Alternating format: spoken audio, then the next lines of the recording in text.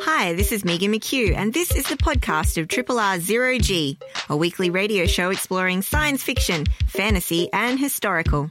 Zero G is broadcast live on Triple R from Melbourne, Australia, every Monday. Hope you enjoy the podcast, and feel free to get in touch with us via our Facebook page or the Triple R website.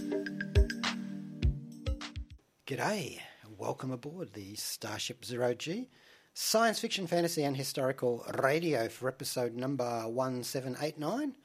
Actually, I feel very French Revolution. 1789, you've given us a bit of a promotion. I think I have. 1479. It says he just adjusting his set. 1479. We're still in the Middle Ages and not in the French Revolution. Sadly, not yet. I am Rob Jan. And Megan McKeough. Starting off with the AACTA. I like that acronym. The Australian Academy Cinema Television Arts / Australian Film Institute Awards for 2024 have come out. Mm-hmm. And one of our favourite shows, Deadlock, got a few gongs. Excellent. Yeah. Kate Box picked up one for the best acting in a comedy.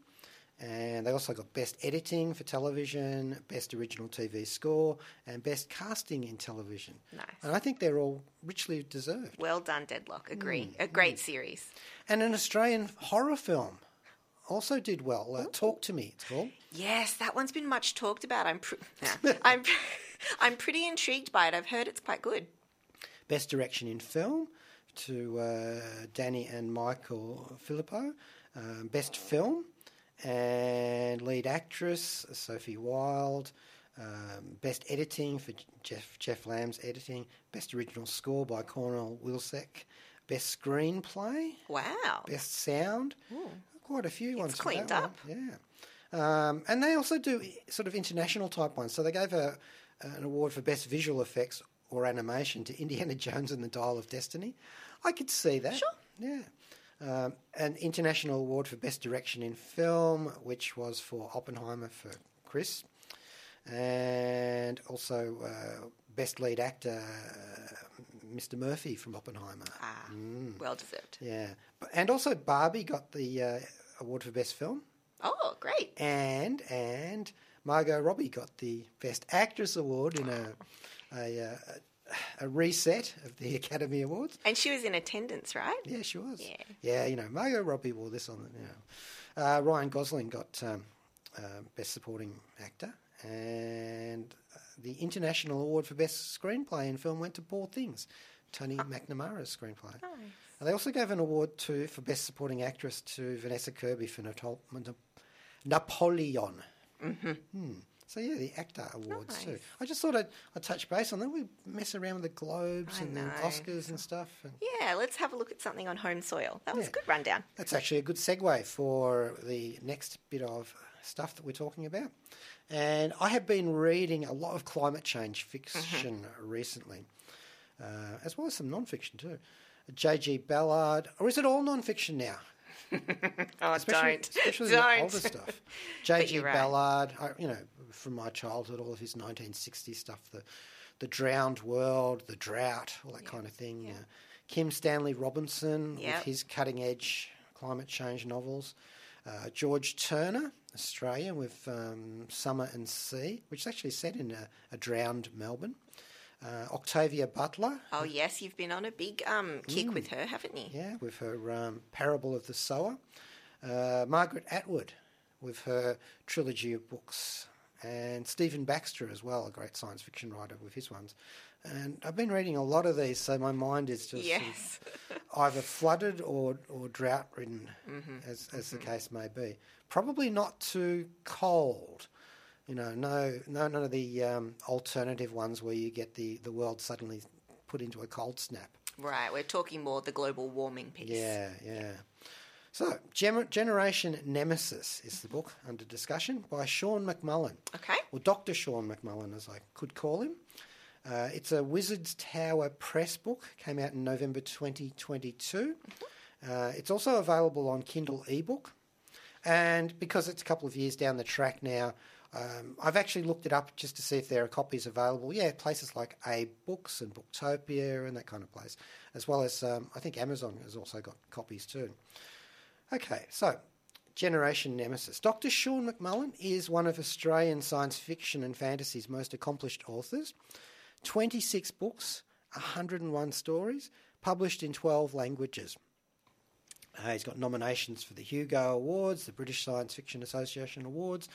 He's won many others. His Great Winter Saga is a masterpiece of, well, let's call it clockwork post-punk apocalyptic science fiction. Wow. I probably got a few of those terms mixed up. Clockwork punk. Clockwork punk. You know, like steampunk or diesel punk. Sure. Several excellent short story collections he's done, as well as a solid fantasy series, Moonworld. So, okay, one big science fiction saga series, big fantasy one, and amongst others, he's done a damn fine novel about time travel called Time Travel the Long Way, which is via cold sleep. Again, back to the temperature. And that's called Centurion's Empire. And that ends up being set in Melbourne too, eventually. Oh, no. He's done a lot of young adult fantasy and science fiction, as well as worthy contributions to critical surveys of the genre. His PhD is in medieval literature. He's a karate instructor, 4th Dan black belt. Ooh. He's had 33 years at the Bureau of Meteorology and Computing. He's a screenwriter, a singer, a musician. Last century, full disclosure, he used to hit me in the head with sticks in the Society for Creative Anachronism. You know, if there was an action figure of Sean McMullen, I'd get one. But he is his own action figure. Generation Nemesis is his climate change novel. It is set in 2045 in Australia, very specifically in the Australian outback at a prison camp, or what they call a carbon reclamation centre. Now, the character in this, the main character is an elderly climatologist who arrives at the camp in the usual way for those times. He's harnessed in a team of other people born before the year 2000, pulling a freewheeling SUV, which has painted on it, or stencilled on it, no carbon was expended in this journey. So, you know, they're just pulling these cars. There's a sort of a process designed to remind everyone how much energy went into old-style transportation. Right. This is like nothing like the Mad Max wasteland apocalypse that you're used to.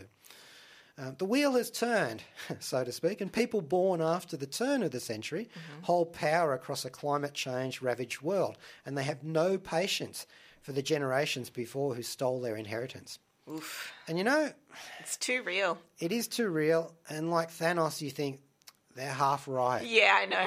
It's like, I can see the point here, yeah. And that's why this novel is provocative and polarising too, because all of the people born before 2000, like me, and you can actually be judged guilty of crimes that you commit after 2000 too, so the new generations are not exempt. Yep. It's just they're not automatically considered guilty. Yeah. Obviously, they haven't executed everybody. Oh, obviously. Flat out. Okay. Because some of them people are still useful. Well, yeah, you want to get the value out. Yeah. So what happens to us? Well, we're sentenced to various sorts of remedial measures. Sure. You know, like pulling apart the what's left of the wrecked cities and recycling that material. That kind of thing. Putting us to good use. Yeah. Putting us to good use. But a lot of us are sent to the national audits. And, well, once you get to the camp, you're subjected to those audits where pre-millennials are judged for their carbon footprints. Okay. And almost invariably sentenced to a variety of fiendishly inventive deaths that deliberately reflect their environmental crimes. So you said we weren't sentenced to death. Well, you get, not beforehand, but once you get to the audit there. Okay, that's the okay. You can be sort of have your sentence once you're in the camp committed to doing some fairly useful things at the camp. Like burying bodies or putting people through the executions. And they're quite clever and apt. Horribly apt, that the object all sublime is to make the punishment fit the crime. Yeah, gotcha. So, okay. So our hero, Dr. Hall, who has not been subjected to the full weight of the audit yet, being a climatologist, I imagine, has actually volunteered to be processed. So he's in his 80s, and he has a mission. And he's just as determined to pursue this mission after a lifetime of trying to warn people about climate change, both professionally and in his own obsessively rigorous carbon neutral lifestyle. He does things that, when they say be as carbon neutral as possible, he goes well beyond that. Okay. Well beyond it, which is a good deal more than you or I are likely to do. Yeah, or have the capacity to do. Yeah. And that's all worked out in a very clever way and in convincing detail as usual, and fearsomely documented. Yeah.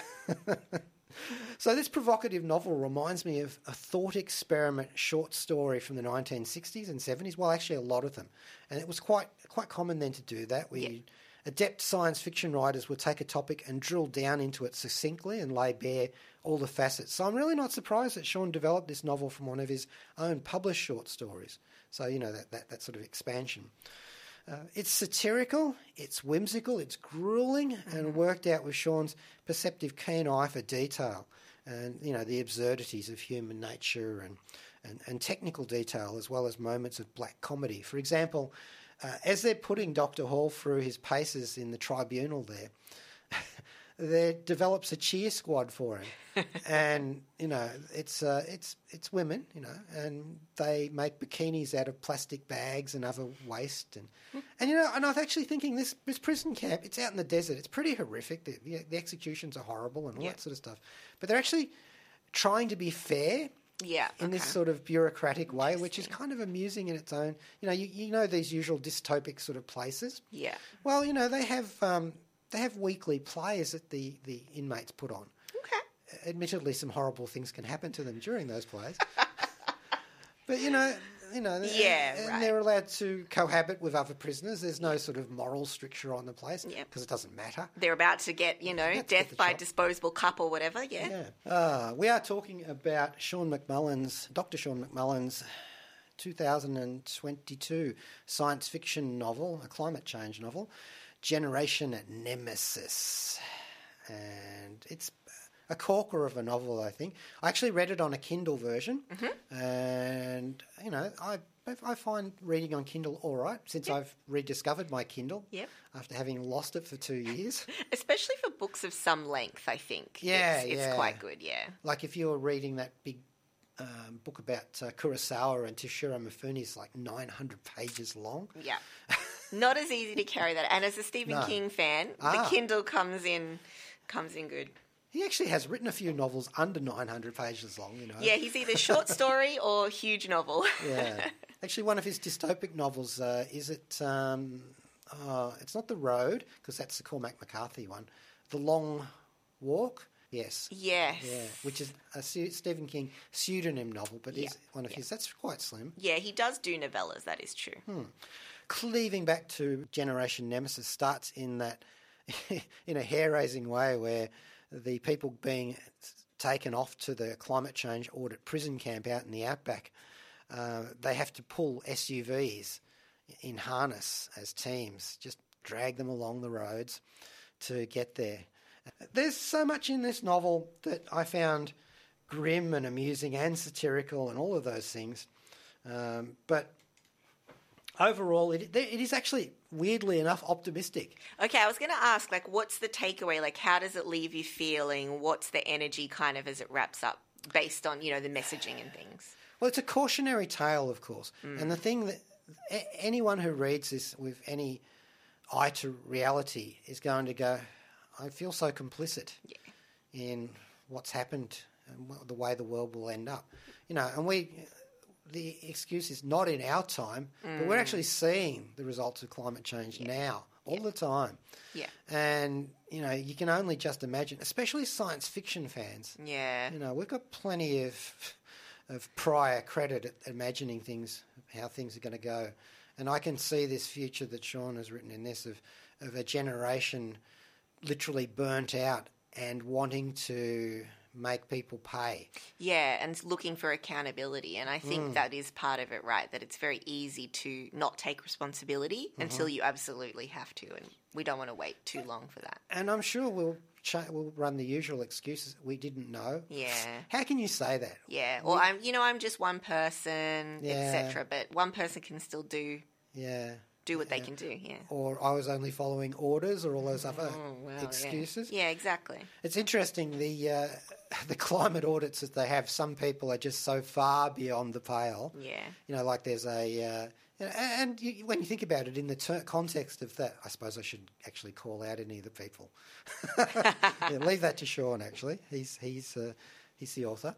But yeah, some categories of jobs and stuff, and you think, I can think that's a fair call. Yeah, okay. I can see why they do that. And that's the very devil of this novel. That you're very much in sympathy with these poor people who are surviving. And it's as usual, it's an interesting take on the trope. Yeah. This is not a civilization that's living some kind of exactly like a Mad Max future. Yeah. I mean, they have a space program. Yeah. They use the satellites to surveil prisoners escaping and that sort of thing. But it's there nonetheless. It's there, and it's a green space program, a slow space program. And that's all well worked out. And that's just throwaway details. Yeah. Like, that's the thing about Sean's book. There's so many ideas in them. I'm knocked over by them. I think it is interesting, too, to think about it as someone who is a millennial and was used to being the youngest generation for a long time, and now the generation below me is like, full-on grown-up adults, and they have their own ideas and opinions and thoughts. And, as we all age and move into, the power gets... There's an exchange and people move into high positions and, everything just changes, that shift. I do always wonder which direction that will go in and what that will look like, because, I think my generation was we're kind of a weird in-between space. And it's probably time for us to, just start to step up and take a bit more action. What's the word for it? Intergenerational debt. Yes. That's a great, Yes, it's an inconvenient truth, really. And so it also, because they've got a quite sophisticated technological civilization, even if it has been degraded and brought down, makes you want to think twice before boasting online about an overseas holiday. Unless you went on a sailboat. Yeah. Even then, I don't know. Even then, Actually, owning certain pets can be an issue. Yes. Well. Yeah. Especially ungrateful cats that don't eat their breakfast. I know who I'm talking to there. Okay. That's actually our themes today are heat and cats. There's a lot of crossover here. What was the title of the book again? Generation Nemesis. It's by Sean McMullen. And it's from Wizard's Tower Press is the actual paper copy, but it is also available on Kindle as an ebook and other places as well. All right, highly recommended. I reckon it should win some more awards. This one actually, but it's since it's been out for 2 years, all of those awards things have passed. This is a podcast from Triple R, an independent media organisation in Melbourne, Australia. To find out more about Triple R or to explore many more shows, podcasts, articles, videos and interviews, head to the Triple R website, rrr.org.au. We'll talk about a film next, so we're going to talk about Argyle. It's in cinemas now. It's a spy action comedy and it is directed by Matthew Vaughn. It's a sort of a joint production from Universal and Apple Original Films. Now, Vaughn's work we're well across. We've spoken about on Zero G before. He's directed Layer Cake, Stardust, Kick-Ass, and X-Men First Class, and he's probably most well known in the recent past for his Kingsman series. So that includes Kingsman Secret Service, Kingsman The Golden Circle, and there's a more recent one called The King's Man. And he's also created this set of comic books and other sort of cross-media things that feed all into this Kingsman franchise that he's created. So we're sort of, his vibe for those films is very fun and a little campy, and I think he sort of tries to carry that energy into this new film, Argyle, which is, I think it's okay that we can say it's sort of related to the Kingsman universe. Yes, absolutely. It's a shared universe, and but we've got a very different story and characters being introduced here. This one is written by Jason Fuchs, and Fuchs has previously worked on Pan and Wonder Woman. So we do know a little bit of his screenwriting already. One thing to mention about this film is the PR machine for this one has been in overdrive. Do you know, I actually haven't heard anything about it. Yeah, so this Nothing. is interesting. So there is a book that has come out at the same time as the movie. And the book is called Argyle, and the title is the same as the Argyle, the cover and everything, and the author as what's in the film. So Argyle is by an author called Ellie Conway. And now Ellie Conway is also the central character in the film Argyle, and both were released at the same time. So originally there was a lot of discussion around this book this manuscript that was discovered, and Vaughn really liked it and he wanted to make it into a movie. And the book itself doesn't actually contain the plot of the movie. So this isn't the book is the movie. The movie's an adaptation of the book. So am I right in assuming that the book wasn't written as a book, or is it a tie-in for the movie? What are we talking about here? So I'll just lay it out now, and I guess this is a spoiler for anyone who was sort of enjoying a little bit of the speculation around this one. The author of Argyle, Ellie Conway, is a pen name. And so that was kind of revealed when people started digging into the publishing of this book, and they couldn't locate this Ellie Conway character, and they thought, okay, who's actually written this book? And we knew the movie was coming out soon, and that it seemed kind of weird that, hey, this movie's already been made of this book. And there was a lot of rumours circulating that Taylor Swift had written Argyle with all the free time she has. Oh, yeah. Copious. I mean, there was various quote-unquote clues that were raised, like the Scottish fold cat, and she likes Argyle. I know there's more evidence that was raised. Well, that's actually the director's cat. Yes, well, he has that cat because his kids wanted a cat because Taylor has one. Oh, my God. So all right roads do lead back to Taylor Swift. Of course. But I'm sorry to say here and now, I was very interested in maybe this would be some cool revelation, but it is just a ghostwritten book, the book Argyle. It's actually written by two authors, Terry Hayes and Tammy Cohen. And Terry Hayes actually wrote the book I Am Pilgrim, which is a spy novel. So it is a separate story. We can kind of put the book aside. And then if we pivot back and we have a look at the film. Right. So it's all just big PR tie-in at the end of the day. So Hollywood has duped us once again. But the plot of Argyle, the film, we have mild-mannered, anxious author Ellie Conway, as mentioned, author of the book, does not really exist, lives a solitary life with her cat Alfie, the Scottish fold that I mentioned, and she writes this best-selling spy book series called Argyle, where the central character is a handsome, suave spy called Aubrey Argyle, and he travels the world taking down baddies and is played by Henry Cavill. Ellie, who's played by Bryce Dallas Howard, her quiet life is disrupted when she finds out that the imagined events in her popular book series are actually describing real-life events, and her current unfinished manuscript may hold the secrets of some real-life underworld espionage if she can write what happens next.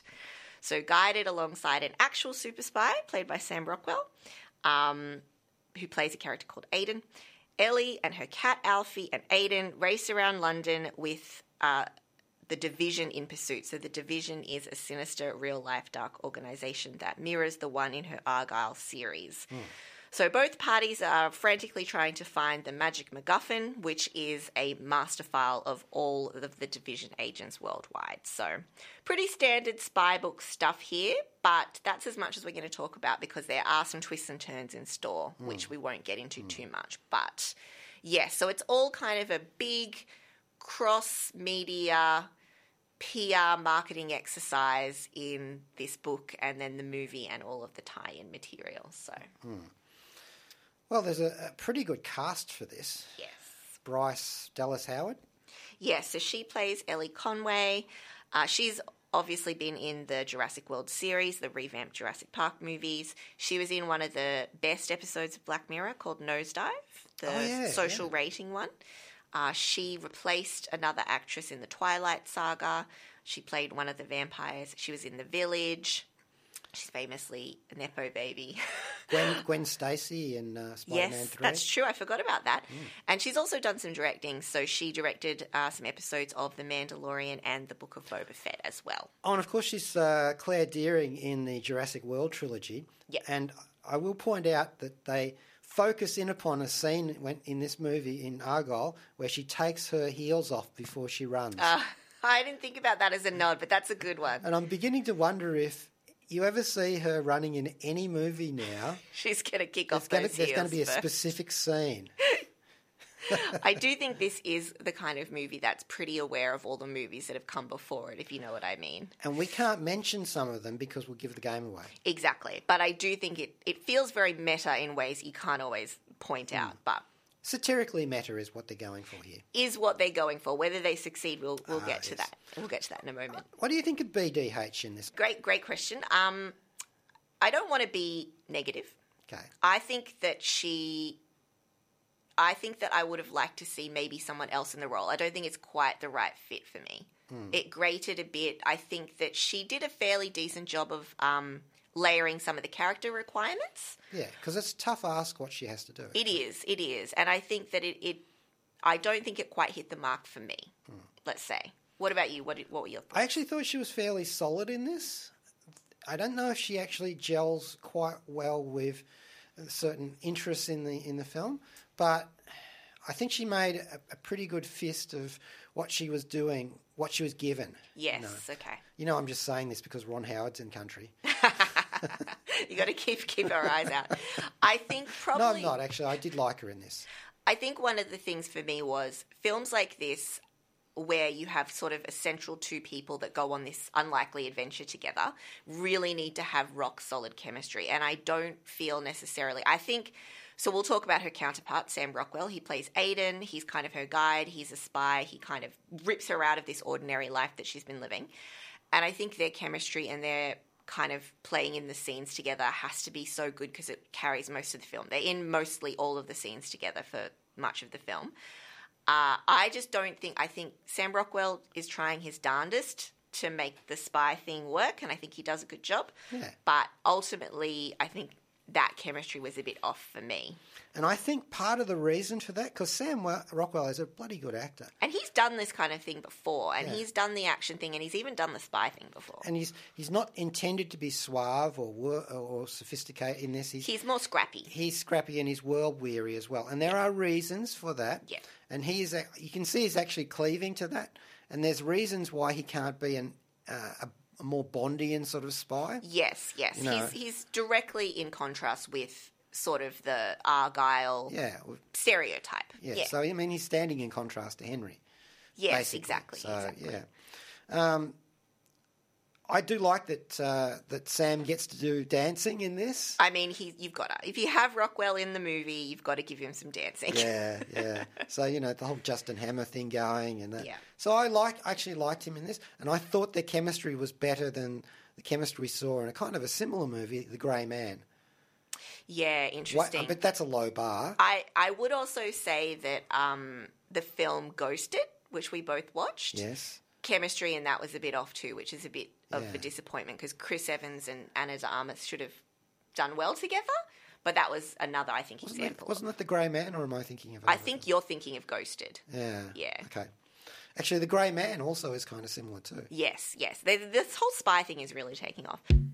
You're listening to a Triple R podcast. Discover more podcasts from Triple R exploring science, technology, food, books, social issues, politics, and more. To listen, hit up the Triple R website or your favourite podcast platform.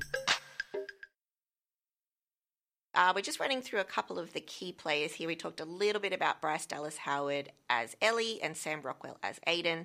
I'll run through a couple of the others. We also have Bryan Cranston in the mix, having a lot of fun as the head of the division.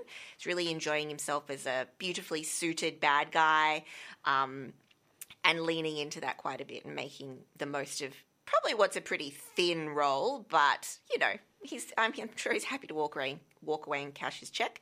We also have Catherine O'Hara, who plays Ellie's mother. First saw her in Beetlejuice. Yes, Beetlejuice and Home Alone, and most recently she's had a bit of a revival because she's in Schitt's Creek as well. She's actually in the Beetlejuice sequel too, which is which is coming no-brainer. up. Yeah, nice.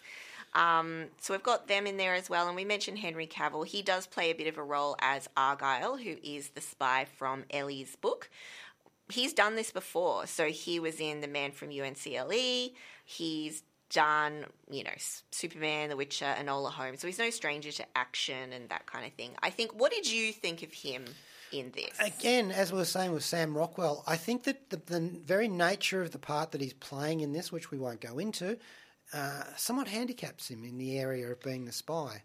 Yes. I think he's got a really strange hairdo that makes no sense whatsoever. I wonder if I found him pretty underwhelming, honestly. I thought it was kind of a paper thin, but then I wonder if that's, like you say, what he's been given. Yeah. Or if it's him. Like, I just felt it wasn't very charismatic or impactful, which is a bit of a shame because I know he can do it. Like, we've seen him do this before. Full credit to him for, embodying the Bondian physicality of the role, though. I mean, my God, he'd be a great Bond. That's true, but Bond is not just like, he comes with this certain persona and charisma, and for me, Henry just was not bringing that to the screen in this. I mean, for one thing, though, he does have this outrageous dark green suit. I think he pulls that off, actually. He doesn't take it off, folks, but he actually carries that.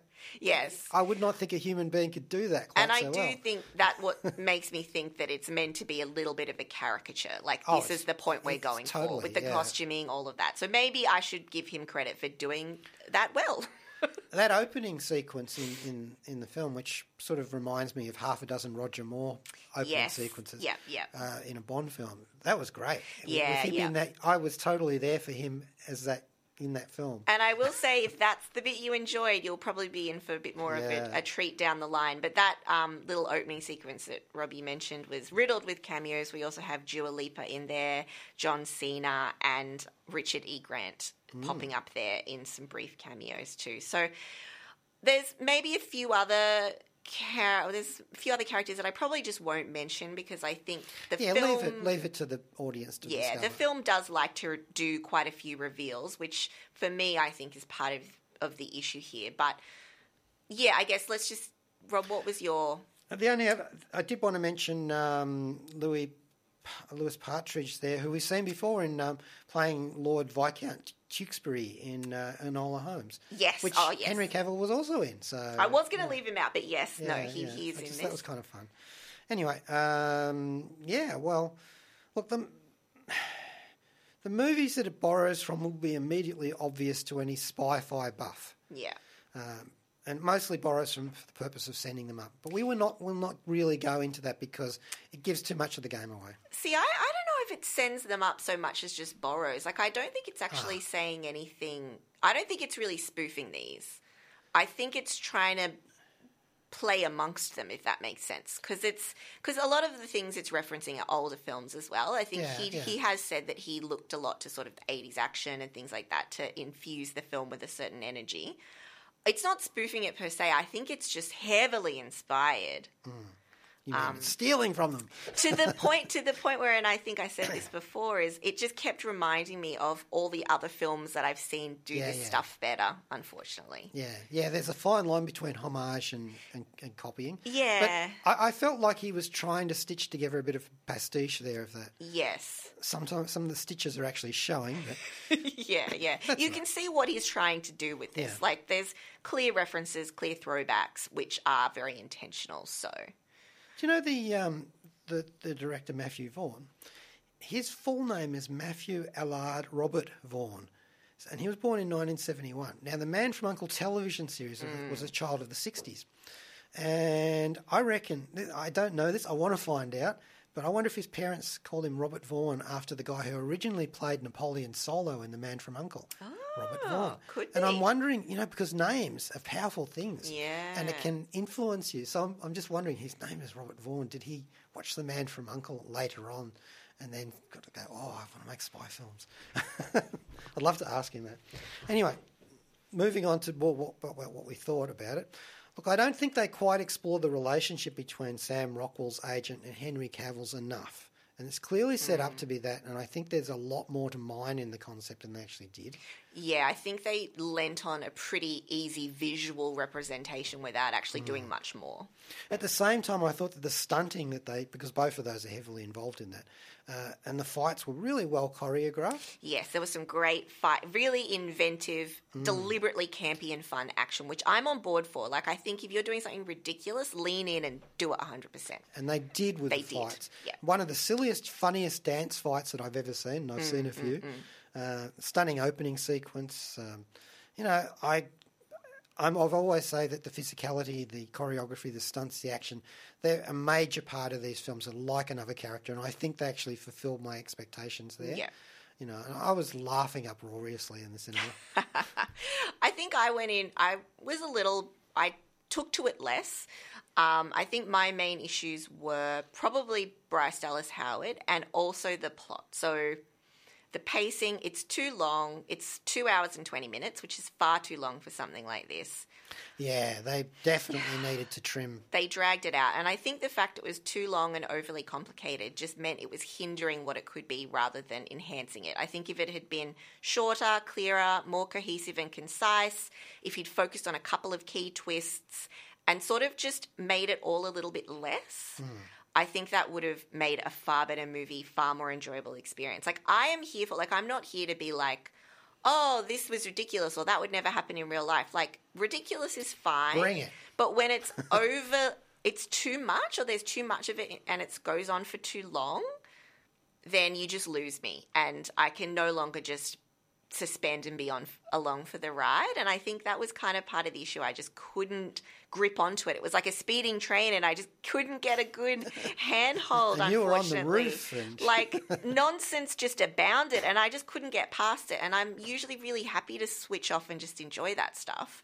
But I think the lack of chemistry also didn't help for me. Like, I didn't really feel that invested. So despite going in, I had this weird thing where I wanted so much more from it because I love a spy caper. Yeah. I enjoy his other films. I wanted a lot from it, but at the same time, I already had some pretty low expectations, which is kind of a weird way to take a film. I'd never heard of this. I knew nothing about it. Yeah, okay. I thought it was an advertisement for socks. Or cats. Or cats. I enjoyed the meta story behind the plot. I liked the way it worked around a particular trope that I can't mention. Yep. It's become a cliche in a particularly ruthless way. Yep. I thought that's a good solution to that. The Scottish fold cat, well, there's a lot of CGI, which kind of amused me in a way. It's meant to be the funny, furry sidekick. And I know it's not real because it doesn't jump on Ellie's keyboard at any stage. Yeah, at an opportune moment, yeah. Yeah, so I'm sort of I'll give him that. It just doesn't bug me. I know I'd rather see them use CGI for the cat. Some of that's things that poor cat was doing. Yes, please. Let's make him a digital. I think we haven't mentioned it's quite neatly international. Yes. In a Bond sort of way. Yeah. But kind of also not.